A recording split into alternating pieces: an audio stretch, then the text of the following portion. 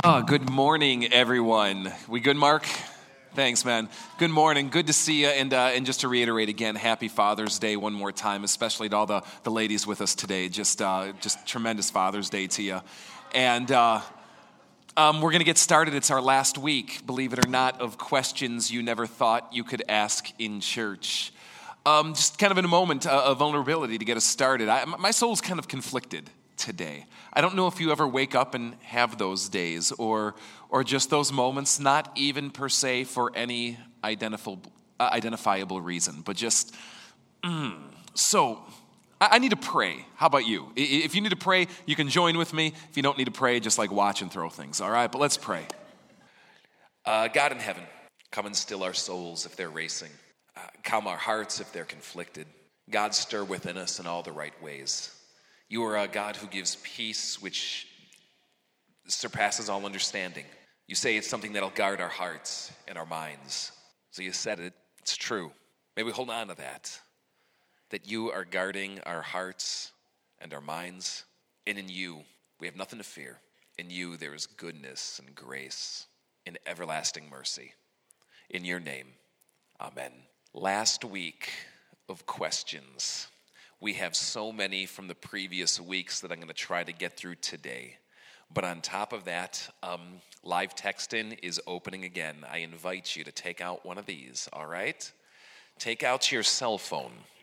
And through the next 30 minutes, give or take, I'm going to invite you to text in any questions you have on God, church, life, spirituality, Christianity, the Bible, fellowship of faith, me, anything's fair game here, and I will do my absolute best job to try to answer these in real time right here today on the spot.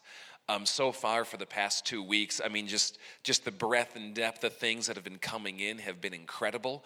And I feel like every time we do this, we're just scratching the surface, but every time we get under it, there's more and more and more. How amazing is that, right? So, text your questions in, and let's pick up with some from last week while you start getting it set. Here's one that we got. A Catholic friend was over visiting and debating. Don't you just love it, ... I love those moments. A Catholic friend was over visiting and debating about Luther's beliefs versus the Catholic Church. He brought up what Luther said about be a sinner and let your sins be strong. Or translated another way, sin boldly is what Luther once said. And he brought it up as part of his viewpoint that Luther was flawed, as is the Lutheran Church. And that the Catholic Church, the true church Christ established. Can you give us your take on what Luther meant by that strange statement? Thanks. Here's how I'd like to answer that. Here's another crazy statement out there.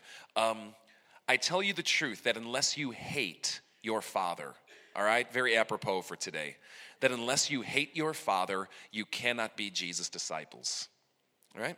It goes beyond that. You got to hate your mother too, and your sister, and your brother, and your kids. You got to hate yourself. You got to hate your own life, and you have to walk the way of death, pick up your own cross.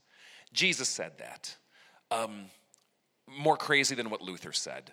And sometimes I think what happens is people get so hung up on some kind of literalistic read or non-contextual read of what any author, including a biblical author or speaker, might say, that it gets distorted. So what's Luther getting at when he says sin boldly? What Luther is getting at is the incredible gravity and extent of God's unlimited grace. Why sin boldly? Because Christ's forgiveness is so overwhelming, so complete, something that can be trusted so much that even when you sin boldly, you can still trust that God's blood and God's grace is enough to cover you. This is the entire conceptual framework that Luther was talking in. He's not saying go out and sin. He says sin boldly, but trust in Christ's grace all the more. It's always good to finish a sentence, so hopefully that helps. All right, next one. Why do Catholics pray to saints? What is our view on this since we pray directly to God? With the risk of oversimplifying, Within Catholic theology is this rooted idea about the necessity of becoming righteous or right in God's eyes. And through this, the belief grew up that this righteousness could be gained or tapped into in a variety of ways. And one way is like this. There have been some just like powerhouse Christians, some top shelf believers in the past 2,000 years that when you look at their life, you go, holy. You know what I mean? Now, within it came the idea that maybe they've got some righteousness to spare. And so it's like tapping their debit account. It's like they have leftover or extra merit that they can either give to you or account to you or advocate for you before the throne of God in heaven in some kind of way. Personally, I think it's flawed. I think the idea has a lot of mistaken theological assumptions because our righteousness comes from Jesus, I believe, in Jesus alone, and it comes in full without remainder, and we don't have to figure other people's accounts, so to speak, to rob in the process. Good question. Here's another. How does this church, your church, view other faiths? It depends which faiths you're talking about. When it comes to other faiths that bear the Christian moniker and at their core belief are rooted in the Christian worldview, we view them as brothers and sisters in Christ, whether they put the label Catholic or Methodist or non-denominational or Pentecostal or whatever might be after their name. We see that we have differences, but those differences are sometimes things to be celebrated, and sometimes they're in areas that are debatable, but that doesn't separate us from being family. Now, from there's so many other faith traditions and belief systems in the world, and it really is a case-by-case scenario. Viewing what they teach, what they say, realizing you can sift good from bad from within it, but there isn't a blanket answer that will somehow apply to all faiths. You can ask more specifically or text in if you'd like. I thought you taught us that putting ketchup on hot dogs was sacrilegious. Is FOF putting ketchup on the snack bar encouraging people to sin? As the senior pastor of this church, I inevitably take full responsibility for what happens within these walls. I repent before you, brother. I did not know, but I should be on my game.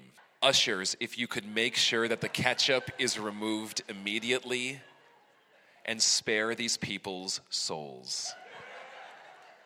Next question. Why don't we have website FAQ with some of these postings? It's a really good idea. I don't really have a good answer to that. We are looking at doing a website rebrand this summer, and this is something we'll throw in the hopper. We'll see if it's in our wheelhouse to manage and maintain, but really like the idea. Yeah. Do you like mac and cheese? It depends who's making it. Can you shed some light on the supernatural or, quote, gifts, such as ESP and Reiki healers, prophets like Nostradamus, etc.? Can humans truly possess such gifts, or can only Jesus have healing or prophetic gifts? Let me go to the question specifically at the end. Can humans truly possess such gifts? Yeah, I believe so. I believe so. It doesn't mean I believe that everyone who comes along claiming to have it or who comes up with a methodology about getting it, that it's correct. But yes, I think there are complexities and mysteries and transcendent powers behind the five sense reality that we see. And can only Jesus have healing or prophetic gifts? No, others can. You see throughout the Bible, God granting his followers, Jesus as well, what we would call supernatural gifts.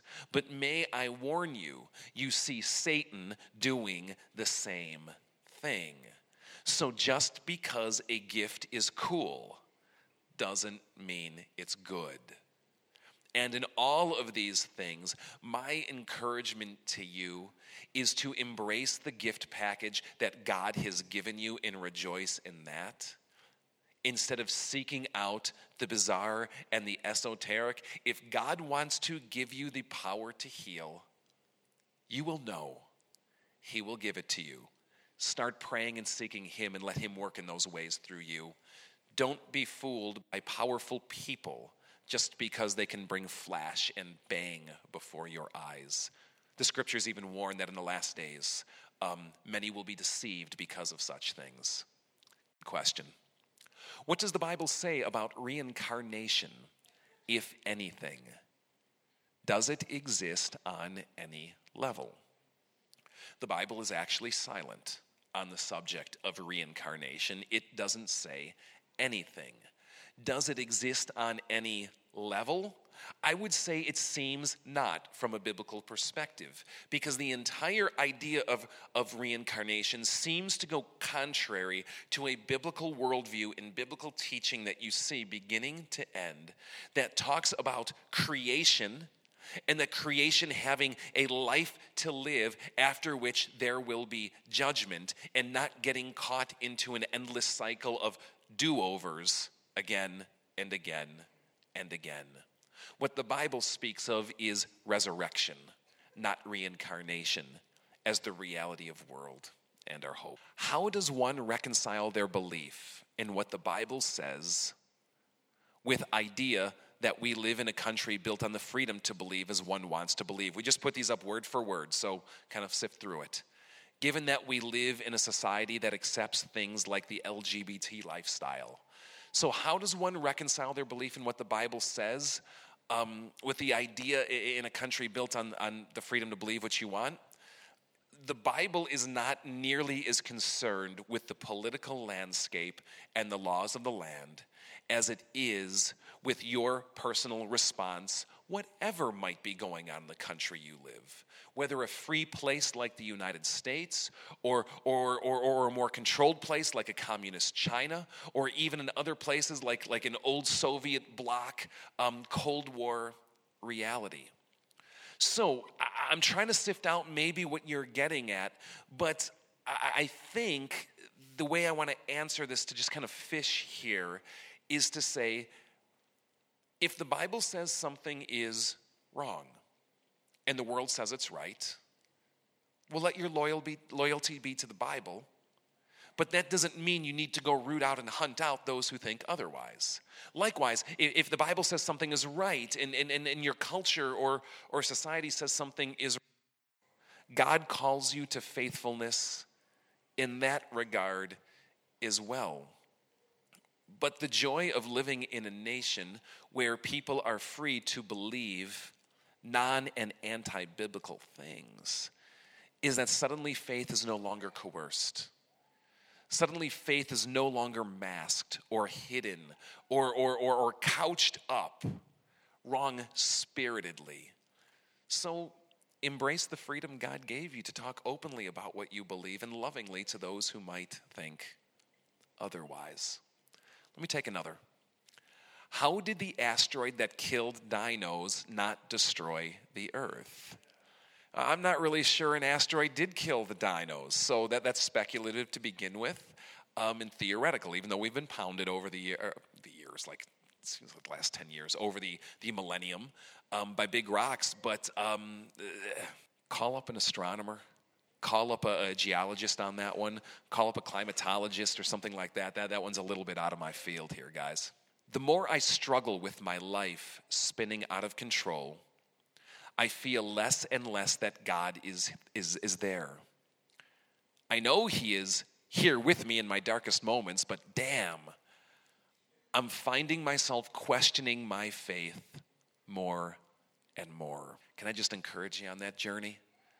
I know it ain't a fun road to be on right now, but I think of the psalmist too, saying, even when I walk through the deep, dark shadow, which is often translated the valley of the shadow of death, I will fear no evil, for you are with me.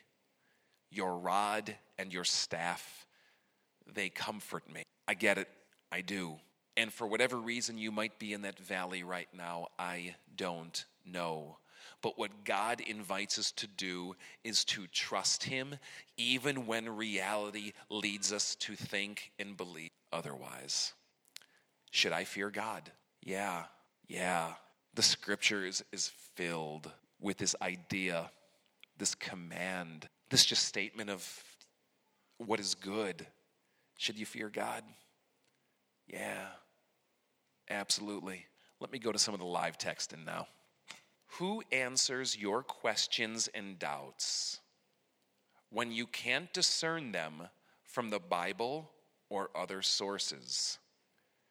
Do you have any fear and doubt in your walk with Jesus?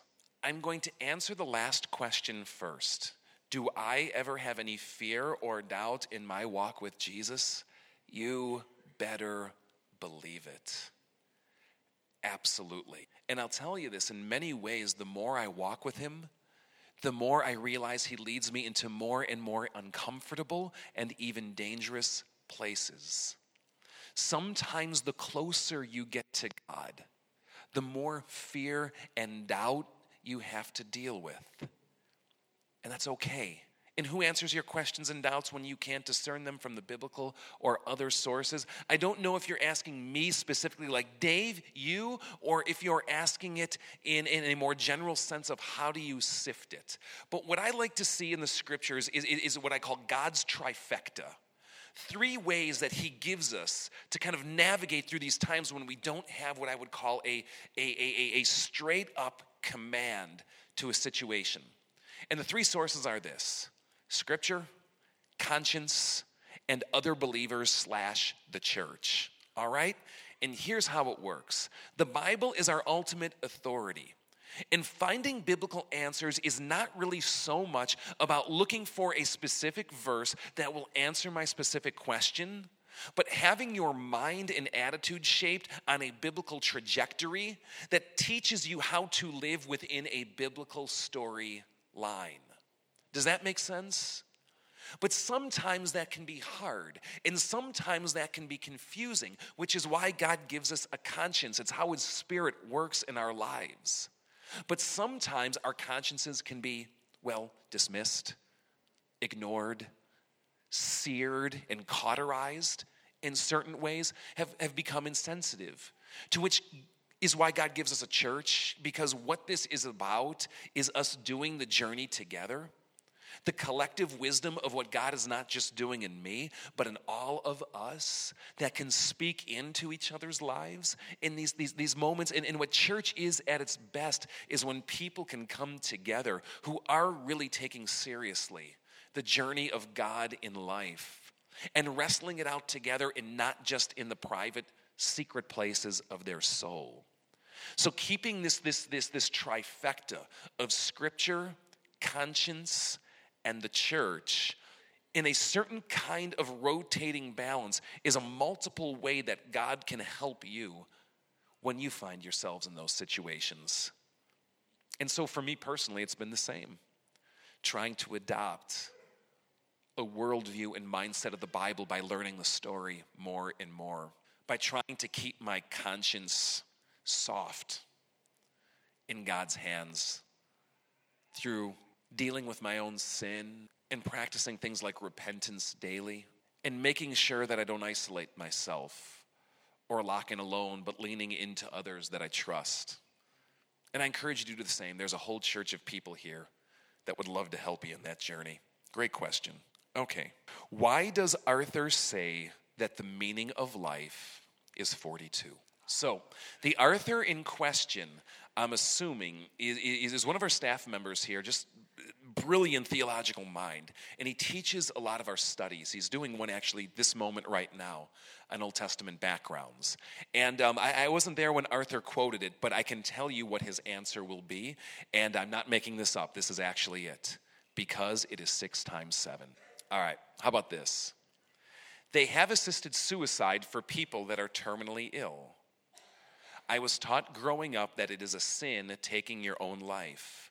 But I so understand not wanting to suffer or put loved ones through agony. Help me / us understand. I'll tell you, I understand it too. We put an animal out of its misery. Why wouldn't we do the same for a human being? Have you ever asked yourself that? Been there? Wrestled with it personally? I remember when my stepdad was dying of cancer, wired up on machines for weeks, going, how long, O Lord? What do we do? What you see in the Bible, though, is this idea that especially when it comes to human life, from all other life, that there is something qualitatively different, something special. Permit me the cliche, something sacred to it. Something that even when someone is broken and suffering, that God still looks at that life and says life is good. And there's not this idea you see in the Bible that we have to fight for life or stay alive at all costs. I'll tell you, there is something better by far, and it is okay to say, Lord, have your way with me. I'm not going to fight this. Take me when you're ready. But for some reason, you don't see in the Bible this idea of God calling for people to intervene in the process. Sometimes we're called to suffer. I hope I never get that calling, but it's not mine to choose. Sometimes God permits it for a season. And we can't see often more than a step ahead. And God invites us to trust him and seek his grace and his mercy in times like that and help people through whatever that journey might look like, even in an end of life kind of situation. Have you ever heard of a demonic possession? Is it true? Have they really happened? Yes, I have heard of them. I have heard of them multiple times, and not like a friend of a friend of a friend of a friend kind of thing. In closer and more intimate ways. Yes, I do believe in some cases they are actually true, though I do prefer the term demonization over the term possession. That is a deeper field in its own right. And I've just seen way too much in my life to think that sometimes it can't be written off as mental illness or other factors. And if you'd like to get more into this or see some sources or talk to some missionaries, come find me after service. All right? Let's do this one. If paper was limited back then, how was the Bible made? Just because something is limited doesn't mean it doesn't exist. It was limited, but they had it. They had vellum, they had parchment, they had other things that they wrote on. And it's fascinating that Christians were pioneers of technology. They were the first to use this great new technology called the book, going from scrolls. And this kind of technology existed way before New Testament times. It existed back into Old Testament times. But keep in mind, too, that often it was transmitted orally in those very early years. Don't think of it as an either or. Are we oral or are we written? But it was both, with a heavy emphasis on the oral, too. All right, let's go back to some of the questions from last time. I find that the version of the Bible, the Message, is much easier to read and understand. What is your feeling on that? My feeling on that is that I, too, find the Message to often be much easier and read to understand, and it makes me feel good. When the Israelites were in the wilderness carrying the Holy of Holies, specifically they were carrying the Ark of the Covenant, one man stumbled. A bystander, not a Levite, touched the Holy of Holies. It's actually he touched the Ark to keep it from falling. He was trying to be helpful. Why did God strike him dead? If you don't know the story, it's this. They're transporting the ark, and it's supposed to only be carried by the Levites, and on these poles. And they're not doing it right. They put it on a cart, and it like hits a rock or a ditch, and it starts to stumble, and it starts to tip. I mean, the image you got to get in your mind is like pallbearers carrying a casket, and one stumbles like, oh, it starts to go down. This guy, his name is Uzziah, actually, if I remember correctly. He puts his hand out to steady the ark on the spot. Struck down. Why did God strike him dead? Well, you mess with powerful, holy, potent things, you don't walk away unaffected. Touch the sun, you will get burned. There ain't no getting around that. But you do see this stream throughout the Bible. I think of Exodus 19 when they're gathered at Mount Sinai. And God commands them, don't come up on the mountain. Don't even come near it. Put boundary markers all around it so people know not to come by and get fried. You don't want Raiders of the Lost Ark happening to you, right? You don't want your face melting off because you've come too close in the presence of a holy God. And it says, even if an animal should cross the line, strike it down, shoot it with an arrow from afar. Don't go close to it yourself. So you see that there's this idea that not even ignorance is an excuse for violating the commands of God. This is why the rabbis were drunk with meditating on Torah, to know who this holy God is and what he's about and how he's worked, because it has consequences. Good question. How about this? Humans are capable of such beautiful and horrible things. Did God intend this? And why? Or did we become that way merely because Adam and Eve disobeyed God and he left us to figure life out on our own? I'm going to answer it surprisingly. God did intend that we be capable, underline capable, of beautiful and horrible things. God is capable of beautiful and horrible things. But just because we're capable doesn't mean God wants us to do horrible things. Just because we can doesn't mean we should. And the Bible's so much about that. Going, yeah, you can do this. It's in your power. But don't. That's not my way. And so there is something intrinsic to our freedom and creativity and abilities that allow us to such things, but that doesn't mean it's what God wanted. All right, let me do this one. Should I fear that God will strike me down with a lightning bolt for my sins, even though I continue to ask for forgiveness? No. Do you remember sin boldly, but trust in God's grace, trust in Christ all the more? You're forgiven in Christ. Your punishment has been paid. There are no lightning bolts hovering in the sky ready to strike you down because of some unrepentant sin or because somehow you flipped out of grace with Christ if you're in him. No, if you're in Christ, trust in his goodness, trust in his grace, trust in a God who says you are forgiven, and own it. Own it hard. All right, how about this? Did you ever answer how old do you have to be to take communion? Yes, I did. Are the brats done yet? No, they are not. All right. Is there any more that I have from last week? Give me the last one. Can we go back to the chairs being in a U shape again for a while? It gave FOF a different feel. Not better or worse, but a different perspective for a while. Let me just tell you personally, I am so with you. For those of you who weren't with us in that season, there was a few years where our arrangement, instead of rows, was kind of like in a big semicircle or round. It was even more than that. It was like almost a complete octagon. And I loved it. I loved the sense of community and togetherness that it brought. But let me tell you why we stopped.